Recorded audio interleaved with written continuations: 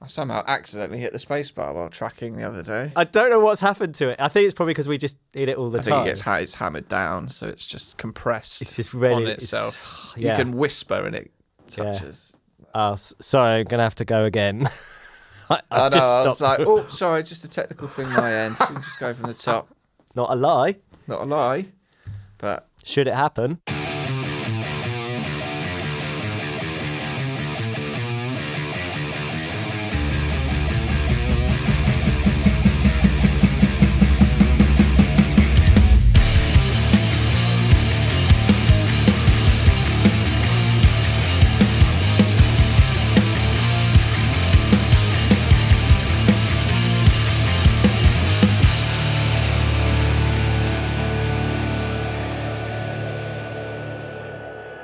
Welcome back to the Mix Forge podcast. It's been a while. Yeah, it has. I'm joined by Neil. Hi. Elliot. Hello. That's one person, not two. Yeah, it's been a while, but here we are. We're back. And it's been a while because we've been a little bit busy. Yeah, it's the genuine, real reason. Yeah. I've enjoyed doing these podcasts, and we've had some feedback from a couple of people saying they found it interesting. But genuinely, the last year, it's just been non-stop. It's not really been a window to go, let's sack off doing some work this afternoon and do a podcast. So yeah, we've been intending to do more, but the diaries have not been that permitting, which is a good thing in a way, because it means the blacksmiths is nice and busy and we're doing lots of good work. But we're forcing ourselves to do another couple of these. Found a window. Got a little window here. Got a little window on a Tuesday both still got work to do later on today. Plenty. Yeah. The day is not done.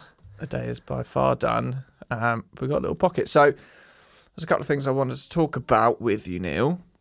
And the first one, just because this is quite fresh in the mind, because it's something that we've definitely been active with more over the recent couple of years, is reference tracks.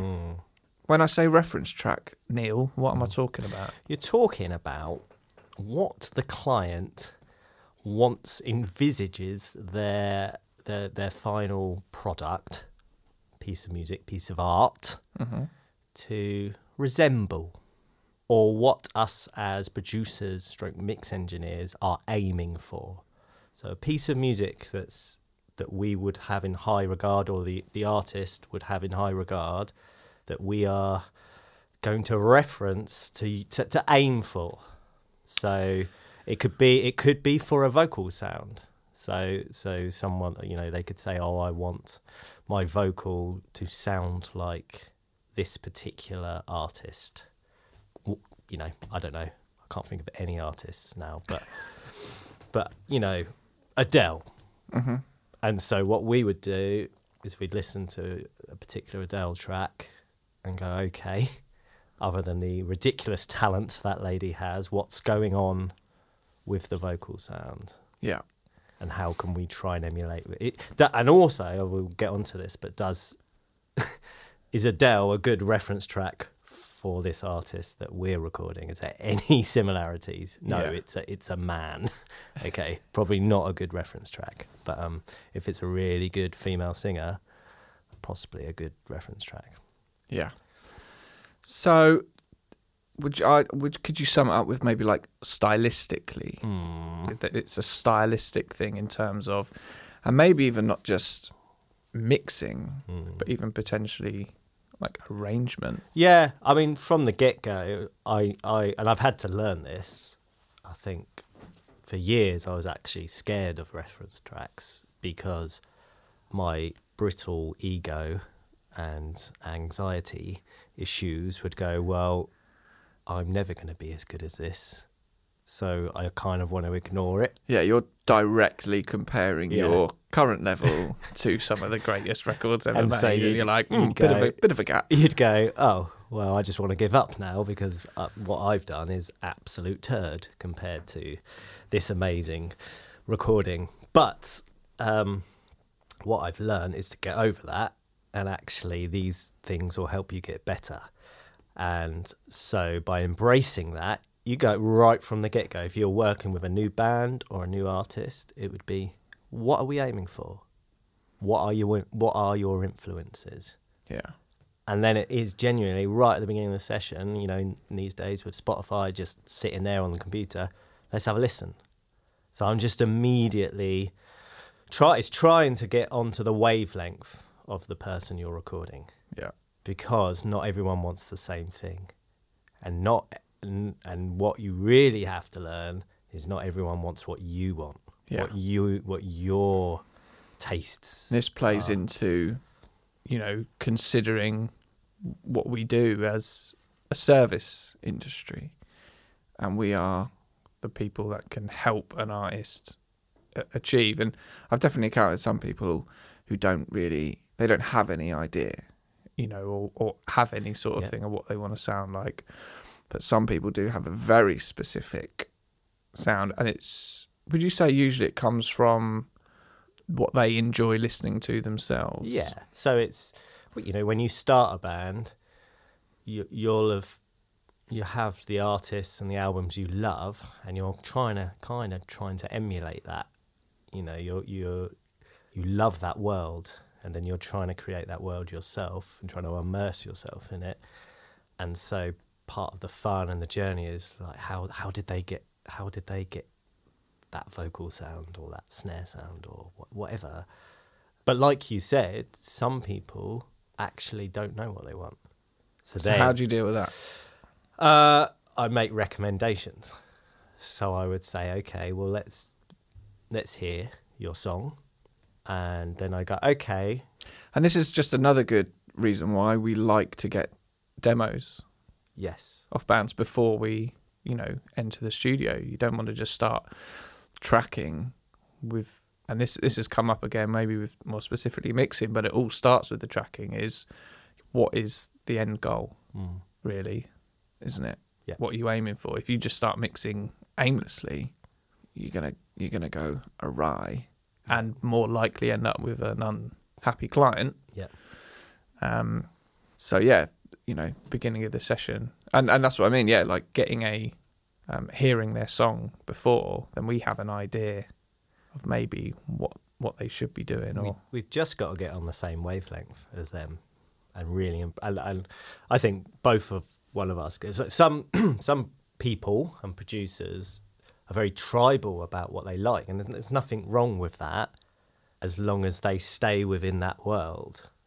So it's like, you know, like people can be very tribal about their music. So they're like, this is what I like, and everything else is rubbish, which is absolutely fine. And as a producer, you sort of like can be like that, but you have to live.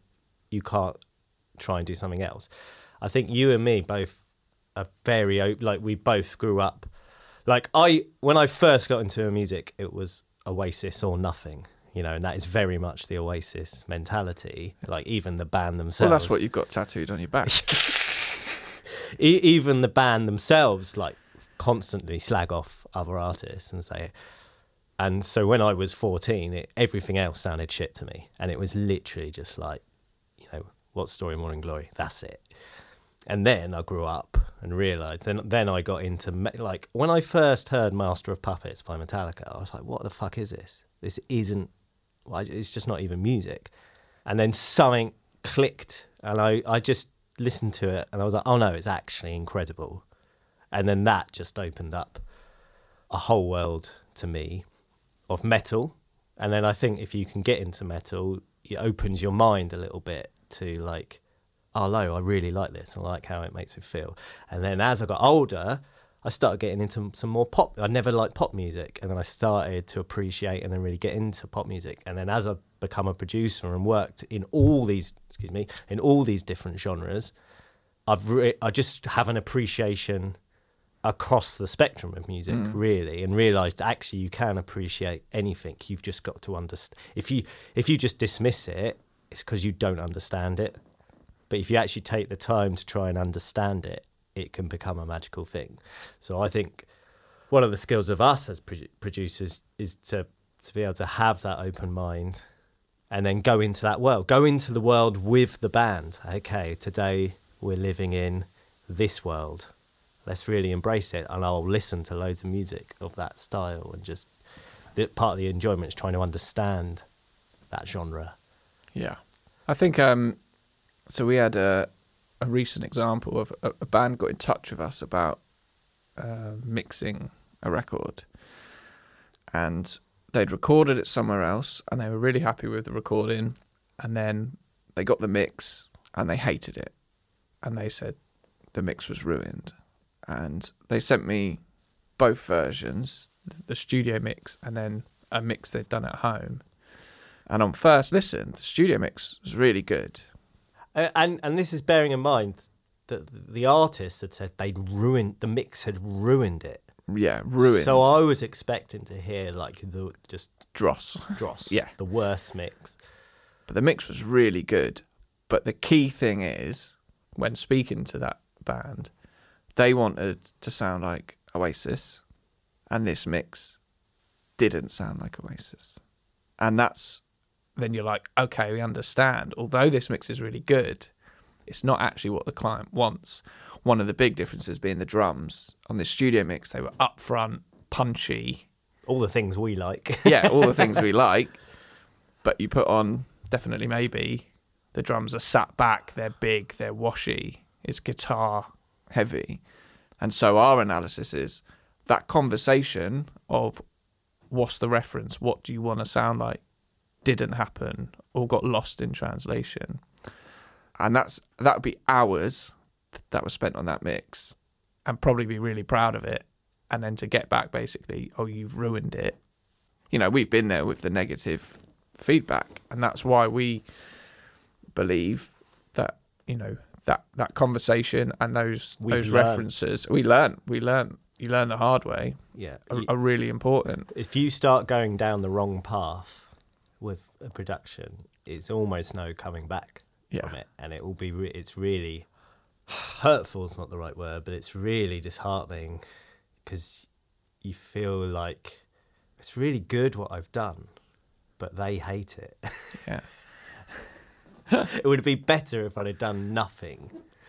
And sometimes we have to make, you know, you have your own personal sort of opinions or decisions on what you think the production should do, and a lot of the time you have to put them aside and you know, go, that's not what I'd do, but it's what they want. Yeah. You know, let's talk about some maybe like specifics of what we'd get out of a reference track, you know, and what we're looking for, because very difficult to actually recreate something, because the process is so, especially if it's like an older recording, you know, analog and obviously digital, and just the equipment and players. There's so many things that are different.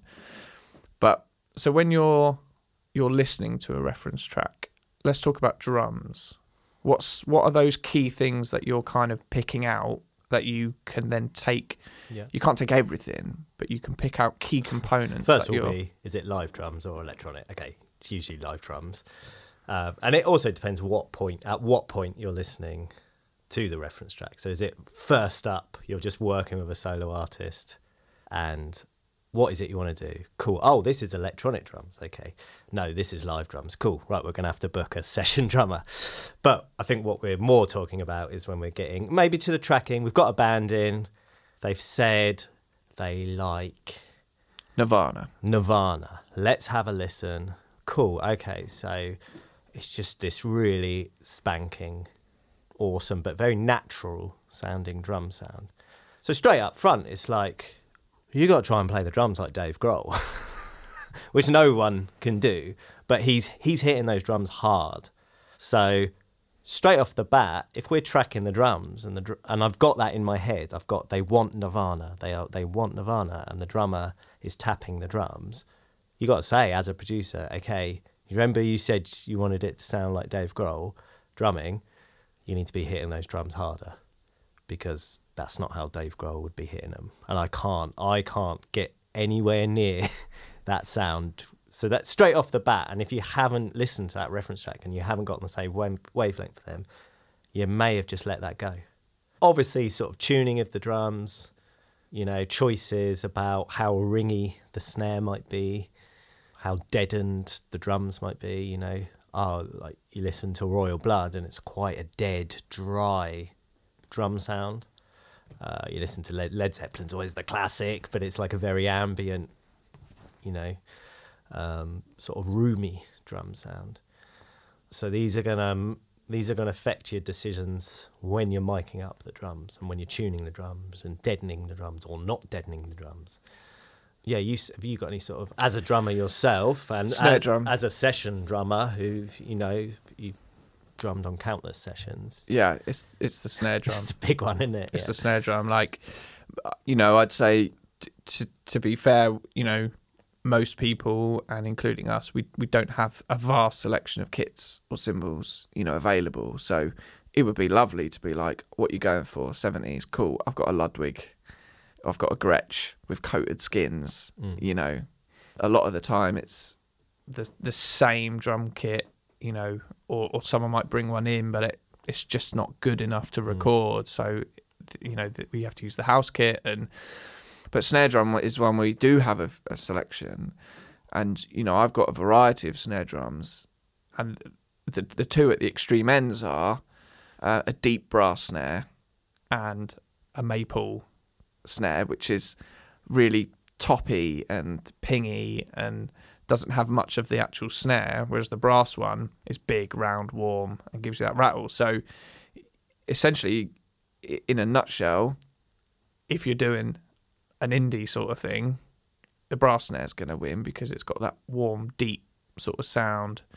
If you're doing something a bit more up-tempo and, the Maybach. So that's one where you're really going to struggle to alter post-production.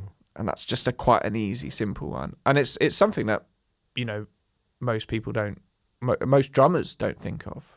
They don't really. For me, it was actually in the noughties. It was when like the piccolo snare. I was literally going to bring up Limp Bizkit. Deftones, Limp Bizkit. Like it was that incredibly like a big fat round kick drum and then a tiny little pingy, cracky sort of snare. And obviously like in ska, I was really into that, and you got that sort of thing. So I did buy, a piccolo snare. Along with thousands of other kids from the noughties. Yeah.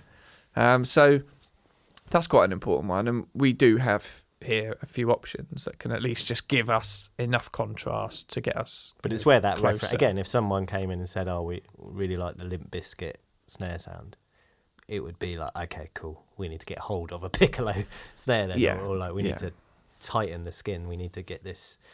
Well, why do we care about snares so much? Like, as music consumers, like, it's just a percussive thing that generally hits on the 2 and the 4, but it really can make or break a mix in any genre. I mean, I've heard people, compare it. It's the second most important thing behind the vocal. Yeah, it's crazy. And it is. I agree that it is. Is it because that's the beat you bop your head on? Like it's genre defining. Yeah. So, like drum. It's the closest we can get to having a distortion pedal, like changing the drum sound. Yeah. It's the one that's got the most because versatility. It's so loud in the mix, and it's especially in modern music, it's so loud in the mix and so cutting. So it's very generally, unless you're trying to emulate Oasis, it's very clear in the mix, and it is genre defining. So if it's the wrong snare sound for what the genre that you're going for, you've fallen. It's given you the top bit of the backbeat, the 2s and the 4s. It's usually starting drum fills. It's bringing in sections. It's a very important, maybe because it is so cutting. It's a real like indicator of something's happening or something's changing.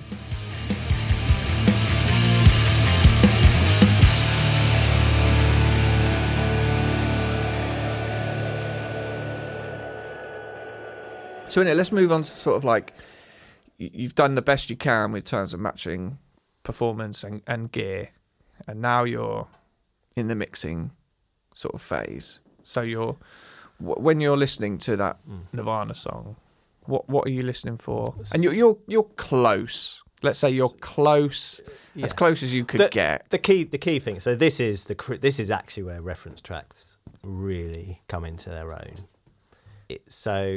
And this is it's probably why you brought it up, but it's so fresh in my mind because I've literally had to reference a Nirvana track recently. So essentially, what am I listening for? I'm listening to just general levels, for starters. It's like, okay, here's this track of Nevermind, like one of the greatest albums ever, in my opinion. Wow, that bass. And the critical thing is, I'm listening to it in the environment that I'm mixing it in. Yeah. That's the critical thing. So normally, when I've ever listened to Nevermind before, it would have just been in my car or, through a hi-fi back in the late 90s or whatever. And now I really enjoy this part. It's like I'm listening to this song that I know really well, but I'm now listening in my mixing environment. And if you've listened to any of our previous podcasts, we use the Slate VSX, which are these amazing speaker emulating headphones. So I'll load the Nirvana song into Pro Tools, and I'll listen to it on my Slate VSX headphones through the speakers that I will be mixing on. And I turn it on, I'm like, wow, the bass is loud. The bass is louder than I would have instinctively mixed it. Mm-hmm. So there you go. Immediately, the reference track has told me, mix that bass loud. Yeah. Because they want Nevermind, and the bass is loud, it's clear, and it's up front. So bass, just your bass level is such a critical part of the reference. Snare, as we spoke about, just the level of the snare. Yeah, and quite often it's like it's really loud. Sometimes it isn't. Sometimes it's quite set back. I noticed with, is it Lounge Act? Is that the song? Is there a song called Lounge Act on Nevermind? Something like that. I noticed with that song, it was like the kick's very punchy. It's quite a short kick. It's quite a short and punchy kick. What I will sometimes do is sometimes it's quite hard to hear if the bass is mixed below the kick drum or above the kick drum. So what I mean by that is you have a frequency spectrum, and in very general terms, you might decide to mix the kick in the sub-regency, so like the 60 hertz area, and then the bass mix above it in the frequency range around 120. And what I might do is bring up a frequency spectrum analyzer, which shows me the frequencies of the music as it's playing, and I can actually see with my eyes, I can see the kicks punching out in the sub-region and the bass is moving around. Or it could be the other way around. And so that my personal preference is I usually mix the kick below the bass. Yeah.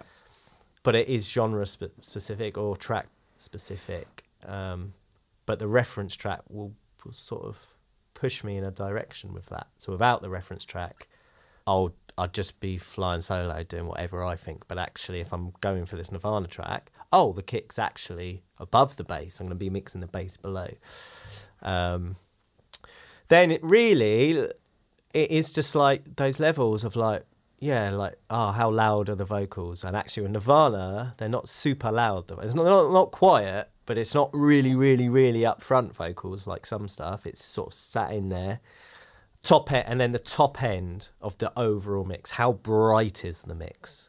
That's a real key part of referencing. So you come back after having a cup of tea with fresh ears, and you go, I'm just going to listen to my reference track to just get my ears accustomed, and then I'll flick on to my track, and I'll go, wow, my track's dull. Wow, okay, so I just really need to brighten things up. Or the opposite. My track's way too bright and harsh. I need to tone things down in those. Sometimes with vocals, it can be like, what spatially are the vocals doing? So this is a really common one. I almost put singers into two different categories. You have the singers... Good and bad. If only it was that simple. You have the singers who kind of want the vocals to sound like they haven't been processed. Mm-hmm. Now, that's what they'll say. They say, we want it to sound raw and like with no effects on it. But that's not really what they mean, because you want it raw and with no effects on it will sound rubbish. Yeah. It will sound dull. If it's not being compressed, it will not cut through your mix. It will get lost. But what they mean, and I've learned, is they don't want it to sound like it's got any reverbs on it or any spatial stuff, any delays, reverbs. So what I tend to do in that sort of instance is I will use a reverb, but a very short reverb that is very, very quiet, but will just help glue the vocal to the track. And if you don't have it, the track will just sound detached. Vocal sounds very disjointed, doesn't it? It doesn't sound part of it. It's not sitting in the mix, it's just sitting on it. And so, but it's so subtle. It's a short reverb that just sits the track down. Panning of guitars, things like that. Are you taking that from reference? Quickly, just to finish on singers, the other type of singer is the one who wants to hear delay on the vocals, a big reverb. I think distortion and vocals can work in both camps. And saturation is actually really important on vocals, and I use it all the time, but it can be anything from very subtle to really, really distorted and gnarly. But both can work, and it's not right or wrong, it's just what the client wants and what the reference track's telling you.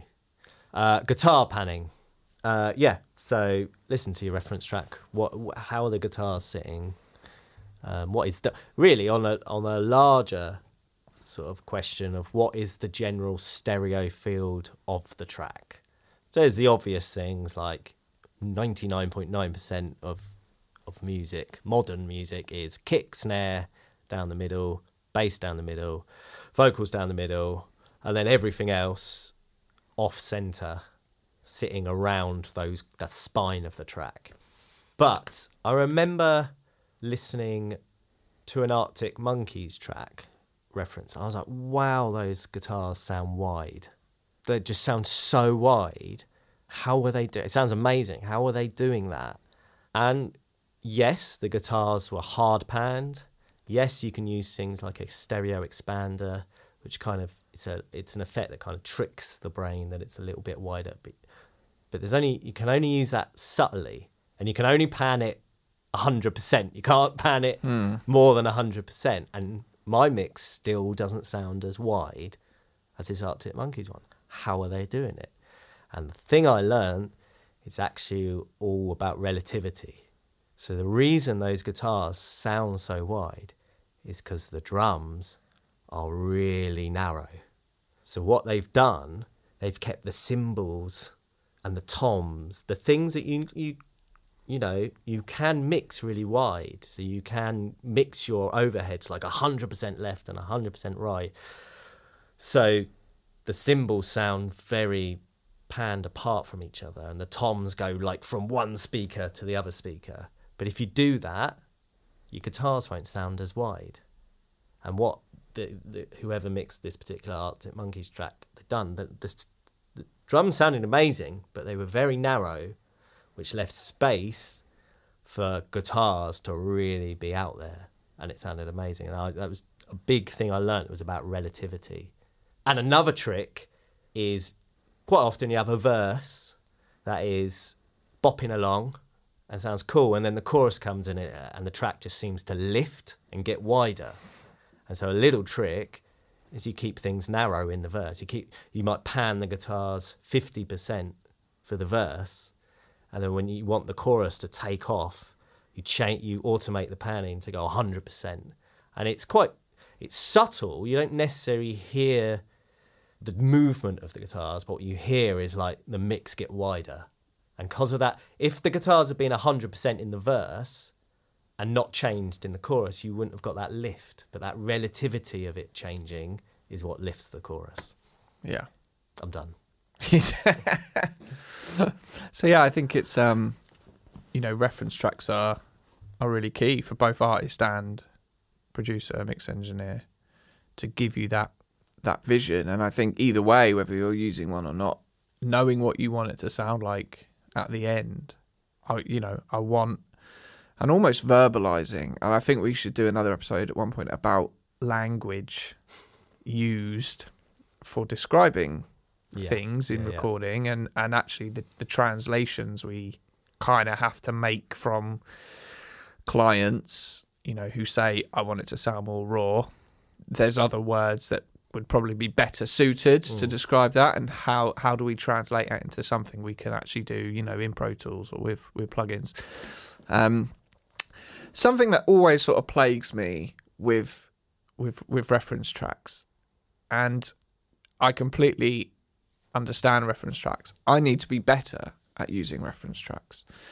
Is maybe this sounds like more like a philosophical question. I don't know what the answer is, and I don't know. And this is almost semi-rhetorical. If we keep making stuff sound like records in the past, how are we creating new things? Yes. There's and I know the difference. Yeah. Well, so that's the thing. Let's delve into this because it's interesting. Because if I'm trying to make a band who grew up in the 90s, they like Oasis, and then we're mixing their track to sound like Oasis, like, what's the point? What's the point? We're stuck in a loop. Where's the revolution coming? That decision is not for us to make. That's the artist's. So an artist might go massively influenced by, let's stick with Oasis, but I want to be the modern. I want to take all this influence of Oasis, but I want it produced in this 2020 style with punchy drums, and I want to use synthesizers, but it's still taking the essence and the inspiration of Oasis. That's the artist's decision, though, and it's not ours unless unless we've been invited into that as a producer to go, how do you envisage this to sound? So it's an artistic choice, isn't it? But music does naturally, and mixing does further music on. I think it's just a case by case thing. You have people who are really retro and just really want things. Because we've done stuff where we've used Billie Eilish as a reference, and it's like, what were they referencing? Were they referencing anything, or were they just? They didn't mix it for starters. No. So, what were their influences? They didn't record it. What was that conversation? Was there a conversation? What happened? But everything through from production and tracking, Yeah. And I guess that's what makes people innovate to the biggest, become the biggest artists. You have your your innovators, and most people aren't. Yeah. But you have your people who have a vision of something that's not been done before. But I would say most people are. It's that nostalgia thing almost of like I'm trying to do what my favorite artist did. Yeah. But it will be original because it's our take on it, and it's our voice. Yeah. But it is an interesting sort of talking point. Yeah. So there we go. That's sort of reference tracks and why they're beneficial. And don't, right at the end of it, after it's been mastered, going, I wanted it to sound like... Yeah, don't change your mind. You didn't I've had that before. I've had the reference track sent to me after I've mixed it. No, we want it to sound like this. Now, we've learned... But I asked you. Yeah, it is I asked you, and you said, just do it like the other ones. And then I did. And then I had, actually, can the vocals sound more like this? And it was a really big reverb. And then the rest of the band hated it. Yeah, well, yeah. Also, agree. Yeah, agree with yourselves, what you want it to sound like. Yeah. Because otherwise our job's impossible. If you're not in agreement, we'll have a little game of ping pong where...